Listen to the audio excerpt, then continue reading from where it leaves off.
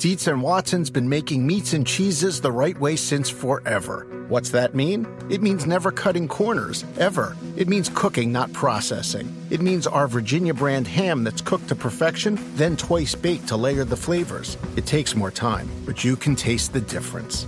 We come to work every day to do it the right way, even if it's the hard way. Because if it's not right for us, it's not right for you. Dietz and Watson, it's a family thing since 1939.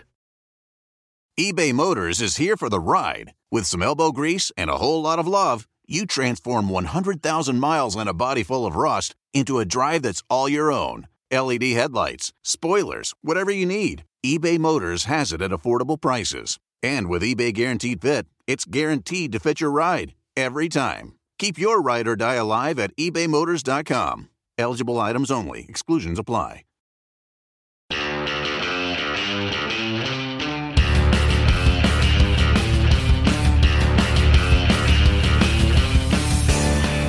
Welcome to the NASCAR NBC podcast presented by STP. I'm your host, Nate Ryan. Today we are at NBC Sports Charlotte for a special Championship 4 edition of the podcast. And who else would I bring back but longtime NASCAR and NBC podcast presented by STP favorite, Steve Letarte. Listen, we're not breaking any news, right? You set the level pretty high with the Matt Kenseth, hey, I don't have a ride podcast. That's true. This is just me. So before anyone asks, I do have a job next year. This is not my retirement one. No breaking news this time. Breaking news. I appreciate you pointing that out, though. That was a well-received podcast. The best part about that was Matt, at the end saying, well, man, I don't know if I gave you anything. I hope I gave you something. I was like, I think we might have something that people want to listen to. So I'm going to say this right here. So I ran into Nate leaving the podcast on the way to the media center. That's right. And he looked like a kid that just got the full-size Snickers bar at Halloween instead of this mini one. You know, like when the kid goes to the door and he comes back and he has that look on his face, like when they go, full-size, thinking full-size candy bars. That's what he looked like leaving that podcast. So we digress. Sorry. I knew we had something. Of course, the reason you're here, though, is handicapping the championship field. Who better than you to do it? Let's start with who I think everybody thinks is the favorite. He certainly proclaims himself the favorite, Martin Truex Jr. Is that how you see it? So I don't think you could look at career numbers. I think you need to look at year-long numbers. The sport moves too quick. The technology moves too quick. When you look at season numbers, and especially mile-and-a-half season numbers, anyone that doesn't have Martin Truex as the favorite is making up stats. I don't know where they're looking, because he has dominated the mile-and-a-half tracks. So he has to be the favorite. He has to be the favorite. But the beauty of this championship is it's decided at a track in South Florida that we only see once a year, and I think there's some beauty to that. And there's no mile-and-a-half track like this one. There isn't. So, it sounds silly, but this is the only one I can think of that has parallel straightaways. So Kansas, Chicago, D-shape, Kentucky, a D-shape, Texas, Atlanta, Charlotte all have, one of the straightaways has some shape to it. Mm-hmm. And here at Miami, they're parallel straightaways with progressive banking on asphalt that's been baked in the South Florida sun for a whole season. So it's really a beautiful facility and a wonderful place to go to and decide champions, which we've done now for at least over a decade. All right. As noted, Truex didn't shy from accepting the favorite label. He welcomed it during the post-race interview on our network after Phoenix. I think he preemptively said it. He said, I'm the favorite. I want to be the favorite. Do you, as a crew chief, you like that? Well, I think, listen, there are, let's equate it to arguing with my bride. Like, when I'm wrong, I just accept that I'm wrong and move on. Well, this is kind of one of those. There was no reason of fighting. What would fighting it have done for him? What argument does he have? How much effort does he want to expel arguing with me that his numbers are better than everyone else's? I think what he did in Phoenix was exactly right. He knew he was going to be the favorite. He knew that was going to be the talk. Don't hide from it. I love the fact that he jumped up on the soapbox, pounded his chest, and said, yep, I'm the man. You say I'm the man, I'm the man. And I'm going to show you in 7 days why I'm the man. He's someone at Texas as well, Steve. When he lost the race to Harvick in the closing laps, he, again, when I asked him the question in the post-race in the media center, I can't remember how I phrased the question, but he took the answer into, I know some people are going to try to say this is like a shift in the balance of power. No. This is just I had a set of tires that weren't quite matched up for that last run. Harvick was a little better. They beat us, but there's no reason to think that we are off our game on mile-and-a-half tracks at all. So I will say that I agree with his statement that Texas, and especially turns 1 and 2 in Texas, suits Kevin Harvick, and it doesn't look like that at Miami. But from a guy that has lost multiple races to Kevin Harvick, he is not the scrappy little dog that you want to see the light at the end of the tunnel. He's not the guy you want to give any sort of motivation, any sort of hope, any sort of anything. So I don't disagree with Martin Truex Jr., but I do think he's discounting what that win did for Kevin Harvick, and it was way more than guarantee him a spot in Miami. It was you could see it. You could see the pep in his step. You could see it in the audio of the crew. You could see it in – I don't know if you could see it with Rodney Childers, Mr. Enthusiastic. I don't know if the pitch really changed. I pick on him. He's a good friend of mine. Yeah. But I'm telling you, he's the guy that of everyone out there, Jimmy Johnson and Kevin Harvick are the two drivers I would not want in a championship battle because they're just scrappy. And they're not the type of crews you want to have to go against heads up. Harvick is just tenacious. If he sees it within his grasp, and Childers somewhat the same way. And he's the closer. He's so Harvick is still that little undersized wrestler from high school, and he went to a company where he had to stand on the boardroom tables and scream to get things to change at RCR. It's been well documented. Him and Richard have gone head to head, and he doesn't need to be like that at SHR, but he still is, and He has a crew chief that supports it, and he has a crew that supports it. And I love to tell people I don't care what they think, but I really probably do. Kevin Harvick doesn't. He really doesn't care what I say on the broadcast or what you write in your column.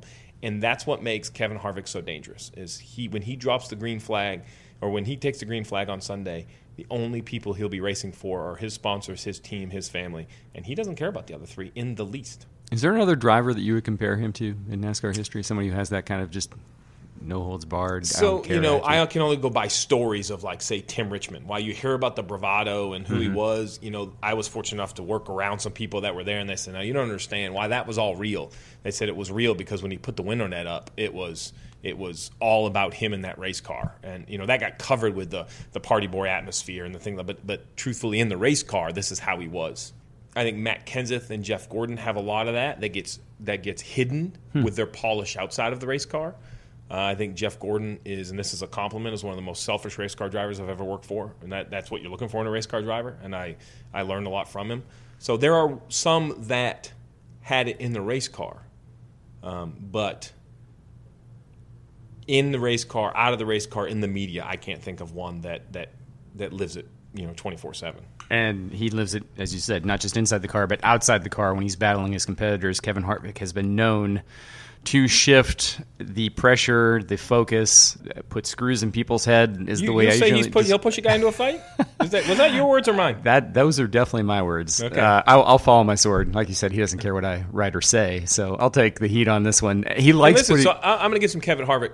So I ran into him in Phoenix. We had a nice long conversation. Yeah, and we were talking about the broadcast world because he had done some stuff with Fox, and I said, hey, how would it go? Man, it went good. This went good. That went good. And we talked about a couple of the rivalries that have been brewing, and I kind of gave my analysis, and he looked at me and he said, listen, let me give you some advice. He said, I don't watch the races with the audio on because I don't want to be unhappy with what you say because it's your job to give me your opinion and give the fans your opinion. And he goes, and you need to tell anyone in this garage that doesn't like what you have to say, too bad you have the mic. Now, I don't take quite that approach.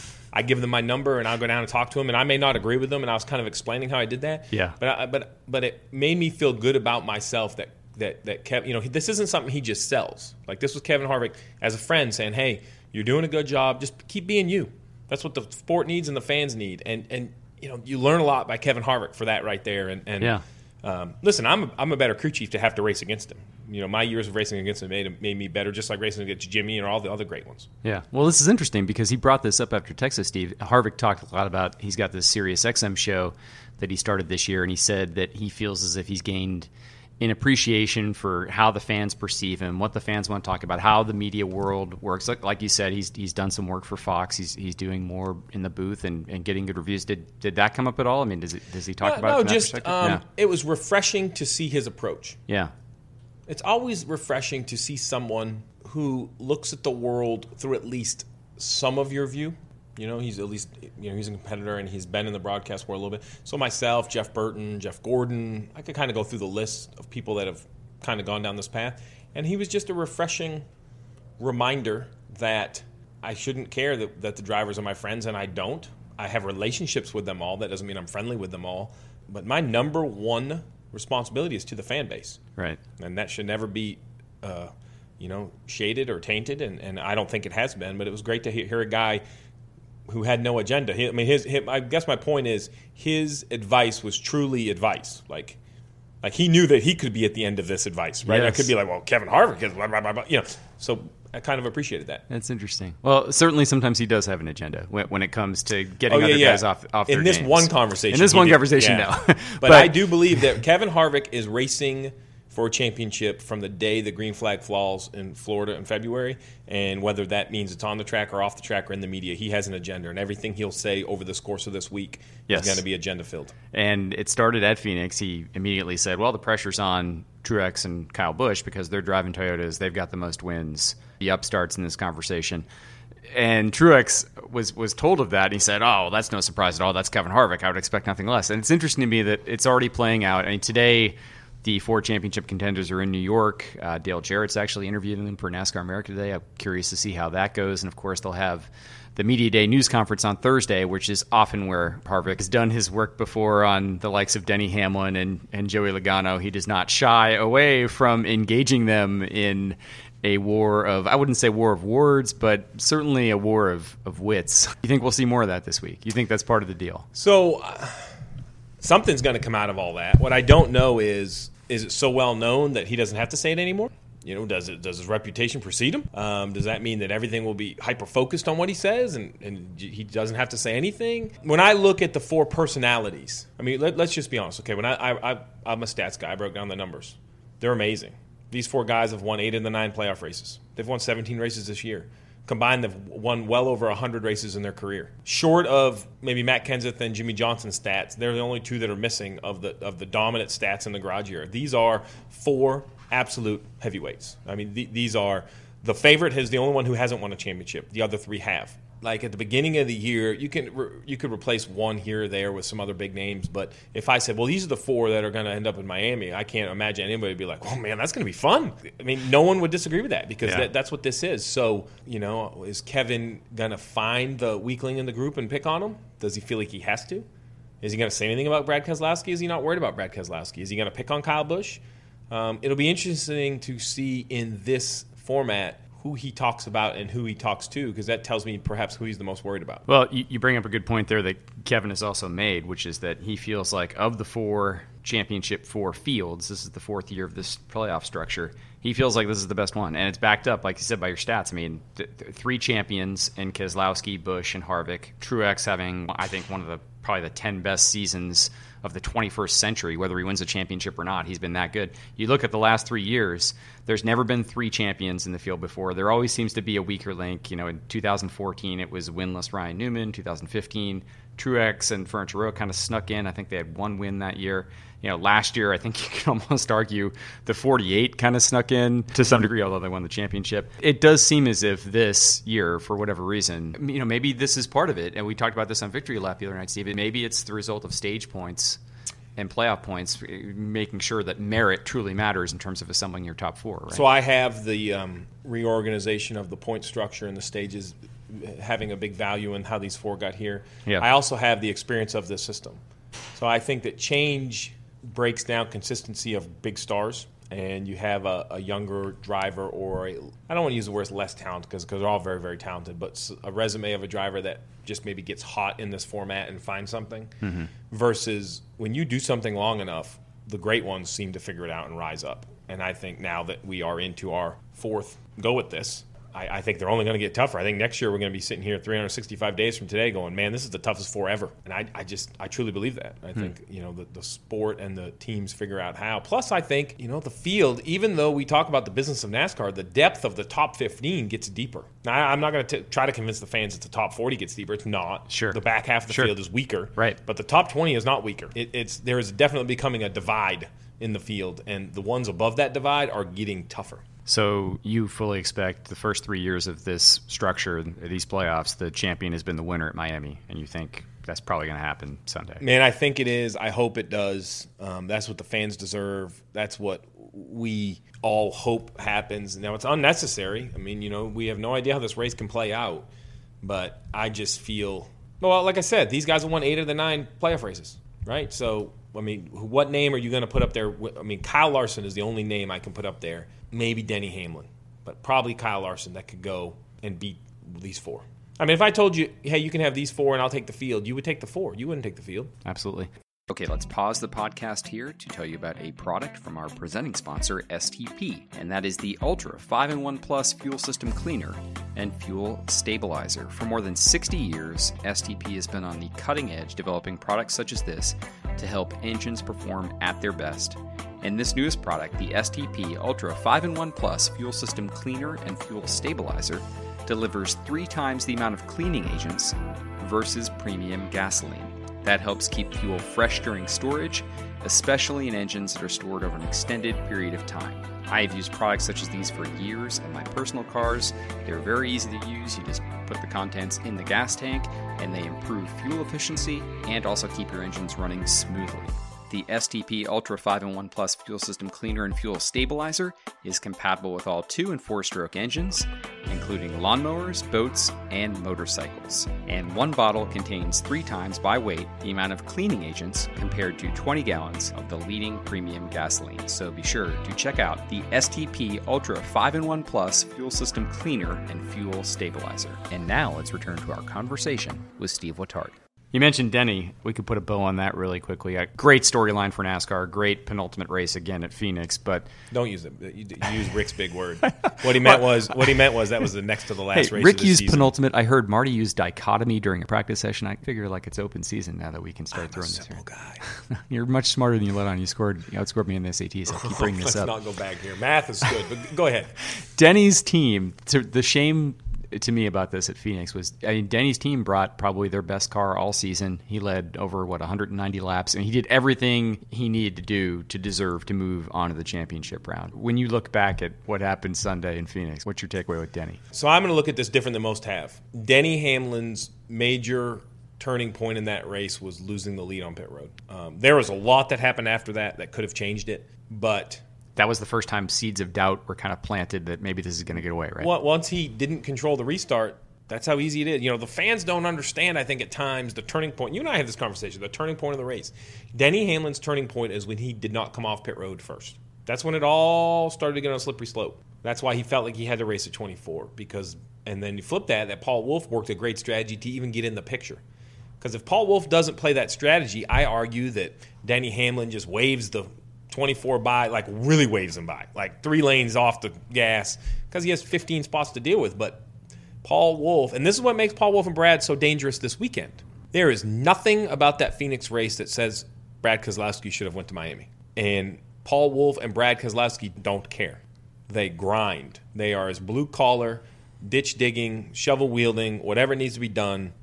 Whatever we have to do, they will do. They're like the modern-day Ryan Newman and his crew chief from back in the Borland, where it was like, we're going to do whatever we can to have track position. Right. They're like the modern day group of that. They're going to beat you with a fast car, and then you're going to turn around and they're going to beat you with strategy, and then they're going to turn around and beat you with dumb luck.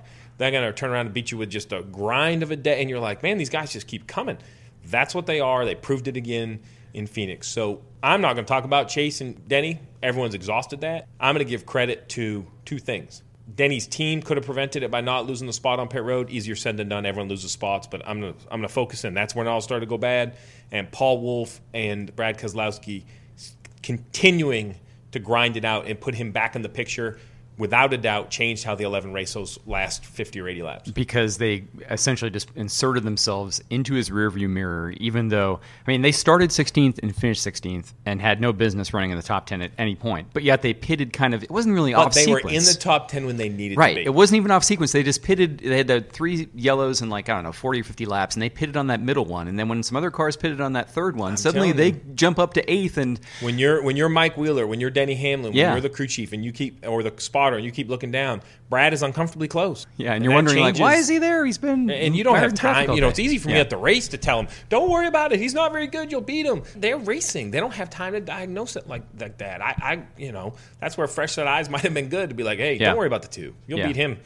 On old tires, new tires, it doesn't matter. You've got to beat all day. Because he didn't get that communication, but what you're saying is it's hard to communicate during the frenzy of a... Mike Wheeler's trying to win a race. So that's why at the beginning of the race, when they all say, we're going to talk about these 4, and be like, hey, are you going to watch the other championship 3? And they're all going to say, oh, no, I'm going to just try to win the race. They're lying. As a crew chief, I might not, but I would have somebody assigned within my race team to each of those cars. I would know as much about their cars as I know about mine. And just monitor everything that is said on the radio, every lap time, Whatever needs to be done. If they have a weakness, I would want to know it. So this is why you think then Brad Keselowski, although he enters Miami, is clearly the underdog here. He doesn't really have a lot of momentum. He got the top 5 at Texas, but no stage points the last 2 weeks. Didn't qualify that well, obviously. Phoenix didn't run well at Phoenix, but you think doesn't matter. He's got Paul Wolfe. So here's where I think if the champion is the race winner, Brad Keselowski can't win the championship. I don't think he can win at Miami. If, for whatever the circumstances, strategy, wrecks, bad luck, weather, who knows, then I have to put the 2 back in the picture. I think, if you put Larson as the winner and you have maybe one guy have a mechanical problem or an issue and we get a long green flag run and who's going to split it up and when's the caution going to come, and that just opens the door for the 2. Because isn't it pretty refreshing racing like you can't win it? So when you have the 78 leading and the 18 running second and you got the 4 dogging them in third and they're all out there and they're chasing each other and all of a sudden the 2 from 9th pits 25 laps early, what are the other 3 going to do? Well, what are you going to do? You either chase him down pit road or you don't. Mm-hmm. And if you don't and the caution falls right, you lose to him. If I'm Paul Wolfe, that's me. I'm going to make sure that they're taking their Tums. Because that was always Paul Wolfe's game. Even when they won the championship in 2012, that was how they went head-to-head with Jimmy Johnson, Shaq, and Allison, and just got them off their game, it seemed like, every week by pitting out a sequence and doing all these crazy strategies. And in some ways, maybe it's better not to be the best car in their instance if they're going to rely on those kinds of tactics to persevere. Right? I don't know if they will, but I think they could. And yeah. If I know Paul Wolfe, he has no problem running 38th trying to win a race to win the championship. The Toyota advantage, we talked about Homestead Miami Speedway is different than the other mile-and-a-half tracks, but any reason to think that could show up? Obviously, Brad has done a lot of squawking about that this year. I mean, it's really simple. To go faster in the garage, you find downforce. That's what every team's looking for. It's not shocks, it's not springs, it's not tires, it's downforce. Downforce is the magical anecdote to everything. Every count you have, you go faster. And I think Toyota right now, through hard work, good organization, pooling of resources, pooling of effort, all of those things, very detailed crews, I think they have an advantage there. I don't call it an unfair advantage. Let's be clear. Everyone's goal was to have an advantage, and I think they have an advantage on speed. So if it comes down to raw speed, I think they're going to be hard to beat. Chevy didn't get a car in the championship round this year. Downforce is what people are talking about a lot with that new Camaro. You think that changes 2018? Well, if they got a new model in there and they haven't found a way to even up the gap, then shame on them. I would imagine they would have had to have figured it out. You have to remember that there's been major fundamental changes of the rules since the models were put out there. Spoiler size, pan size, splitter size, that changes the airflow. So if I take this cup of coffee I have and say, well, it was designed for a hot liquid, 115-degree liquid, because that's what you're going to drink out of it. You say, oh, man, well, it works pretty good. And then you say, well, this is my favorite cup. Okay. Well, then next week's race is we're going to put ice liquid in there. And you say, well, my cup did work, but now my liquid melts. It's not as good for cold liquid. But this guy over here has one of those high-dollar little tumblers, and his stuff's still cold. You're like, well, now he has an advantage. Well, yeah, but the game changed. We went from hot liquid to cold. Right. So now he has the right thing for cold liquid.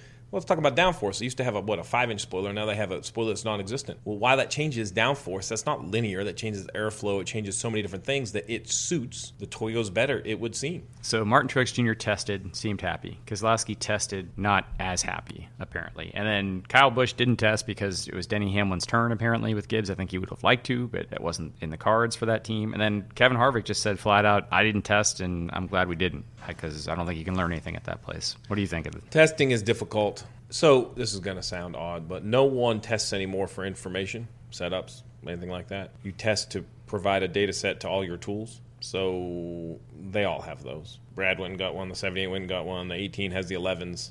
I don't think whether they test it or not is going to make a hill of beans different on how they run. You can learn more about a track away from the track with your simulation than you can at the track on the wrong weekend. And so the data set is just telling you just a lap around the track to let you know how much load and speed, vertical, lateral, all of that you can put into all your fancy tools. That's disappointing, I can see the disappointment in your face.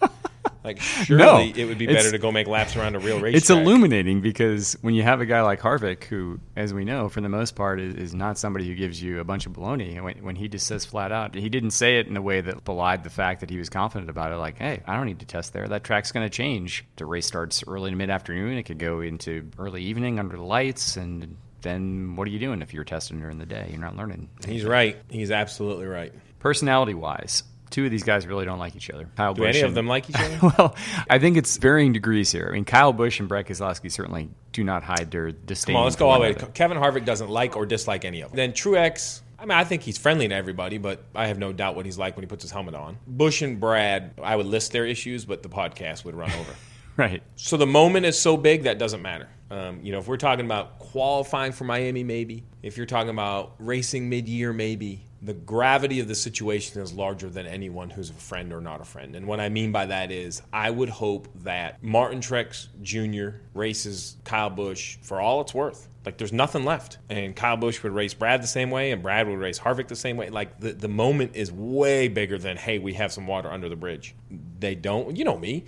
I don't even want to see driver intro. I don't want to see nothing. Like, I wish they parked their buses in four corners of the racetrack. I wish their haulers were in four corners of the garage. Right. I wish they never ran into each other. I wish they never saw each other. Put them out there, put them in their car, line them up, and let's go. I want to see competitive, sports-driven hatred. Now, if they get out and they want to be business partners, that's fine. I don't care about that. But for 3 days in Miami, I want nothing but competition. I haven't paid enough attention the last 3 years. Maybe you have. But do we see that for driver intros for this race versus other races? Are they less inclined to It's hard because they put them all together. Yeah, they'll be the last four introduced. They'll be the last four to take a picture together. They'll be the last, you know. True. Hard to get away from each other. Well, it's kind of like basically, it's like the definition of uncomfortable. We're going to put you four together all the time. They might as well fly them together. They might as well do everything together. The other significance, of course, of this race, Steve, is that it is Dale Earnhardt Jr.'s final Cup race. I read that somewhere. Yeah. It's if you watch NBC coverage this weekend, NASCAR and NBC, you may see a reference or two to this. I texted him the other day. I was like, someone told me it's your last race. What was his response? He just laughed. It seems as if, and you know him just about as well as anybody, it seems as if it's setting in, not unexpectedly, more so, especially since, say, Talladega, when he got his dad's car. It seems like since then, it's starting to dawn on him that, hey, the end really is here. Have you seen some of that as well? Or? So, nothing personally, but just observing his quotes in the media center, his observations of things. He seems to be much more sentimental, changed his Twitter header this weekend. Right. It is real, and it needs to set in. I'm not going to bother him much this weekend, but I'm just going to send him one text, and I'm going to let him know that if I could go back and relive any weekend in my career, it would be the last one I had with him, because it was so emotional that I try to not be emotional, try to not cry in front of people, try to go there and do my job. And because of that, I put so much effort into that the weekend was a blur. And if I could go back and relive any 3 days, those would be the three. And I would have appreciated all of the people that said, hey, man, it's going to be great. You're going to do, man, TV's going to be good. I had so many 5-second interactions that the blur went by me. I didn't get to appreciate. That's going to be my advice. That, hey, man, listen, there is no blueprint on how you're supposed to be, so don't try to be anything. And if that means you cry every time somebody gives you a hug, then that's fine. Like my point to him is just be you. Hey, Matt Kenseth got emotional. Right? I mean, he's had a tremendously successful career being him. Yes. And I just want him to know it doesn't matter what everybody thinks. Just be you. I know he won't be able to enjoy it. Nobody can, but just enjoy it. Just try to enjoy it. Just try to appreciate every lap of practice. Just appreciate it. Let the emotions flow. We know he'll have some emotions. What do you think your emotions will be like watching this? Well, I'm thankful for every lap of practice I was able to cover of his from the broadcast booth. Every race we ran together. I was worried when he was out from a concussion that I was never going to get to call another race that he was in. That was going to be a really sucky way for him to end his career. Very thankful he got to come back. My first ever race from the booth, I watched him win in Daytona in July. So I feel like selfishly I've had the ability I wanted to call one of his wins. And I got that out of the way week one. Mm-hmm. And then we've had some since then. So, it's been a great time watching. I'm very thankful he's doing it on his own terms. He's getting ready to take his own send-off. I'm excited to work with him next year. So it's fun. It's one of those that when it's all said and done, it's going to be, it might take till May or June, July, but when it all settles down, when no one's talking about Dale Jr.'s last season, it's going to be fun to go sit down, have a beer with him, and hang out. You and him have some stories. It's going to be some long stories, which don't get me wrong, you think the last race of his career is emotional. I told him just hold on till May. Yeah. He don't even know what's coming. He has no idea what's coming. Can't wait for that. Can't wait for this weekend. Thanks for being here, Steve. So, man, it's going to be fun. Listen, everybody needs to come down there. The Championship 4 is going to be – it truly has – there's a lot of buildup in sports, but this is one that I think is going to be great. And I think it starts from the first lap they take in practice. It's a battle of wills, wits, and experience, and we're going to see it unfold on Sunday afternoon. Okay, our thanks again to Steve Letarte for sitting down with us and because he did such a great job explaining why you should be following the season finale Sunday from Homestead Miami Speedway. Let's run down how you can do that with NASCAR and NBC's coverage. Friday starts with Cup practice at 12:30 p.m. on NBCSN, Xfinity practice at 2:30 and 5 p.m. both on NBCSN, and then Cup qualifying for the championship race at Homestead Miami Speedway at 6 p.m. Friday on NBCSN. Saturday, Cup practice will begin at 10 a.m. on CNBC, followed by Xfinity qualifying at 11 a.m. on CNBC, NASCAR America at 12:30 p.m. on NBCSN, leading into Final Cup practice at 1 p.m. on NBCSN. Then NASCAR America at 2 p.m. on NBCSN, leading into Countdown to Green for the Xfinity Series season finale, which will begin at 3:45 p.m.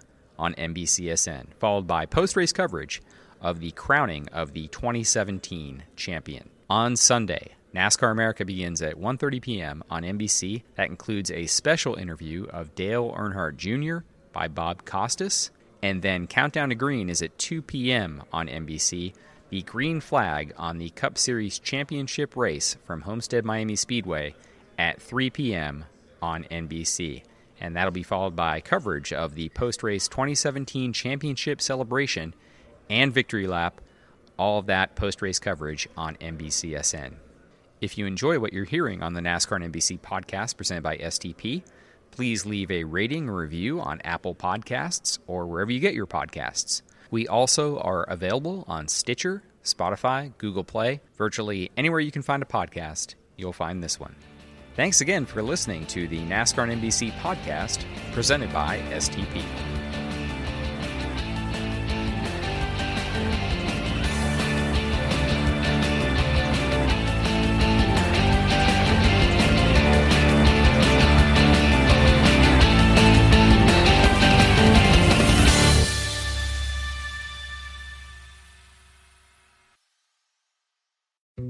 Dietz & Watson's been making meats and cheeses the right way since forever. What's that mean? It means never cutting corners, ever. It means cooking, not processing. It means our Virginia brand ham that's cooked to perfection, then twice baked to layer the flavors. It takes more time, but you can taste the difference. We come to work every day to do it the right way, even if it's the hard way. Because if it's not right for us, it's not right for you. Dietz & Watson, it's a family thing since 1939. When you need mealtime inspiration, it's worth shopping Kroger, where you'll find over 30,000 mouth-watering choices that excite your inner foodie. And no matter what tasty choice you make, you'll enjoy our everyday low prices, plus extra ways to save, like digital coupons worth over $600 each week. You can also save up to $1 off per gallon at the pump with fuel points. More savings and more inspiring flavors make shopping Kroger worth it every time. Kroger, fresh for everyone. Fuel restrictions apply.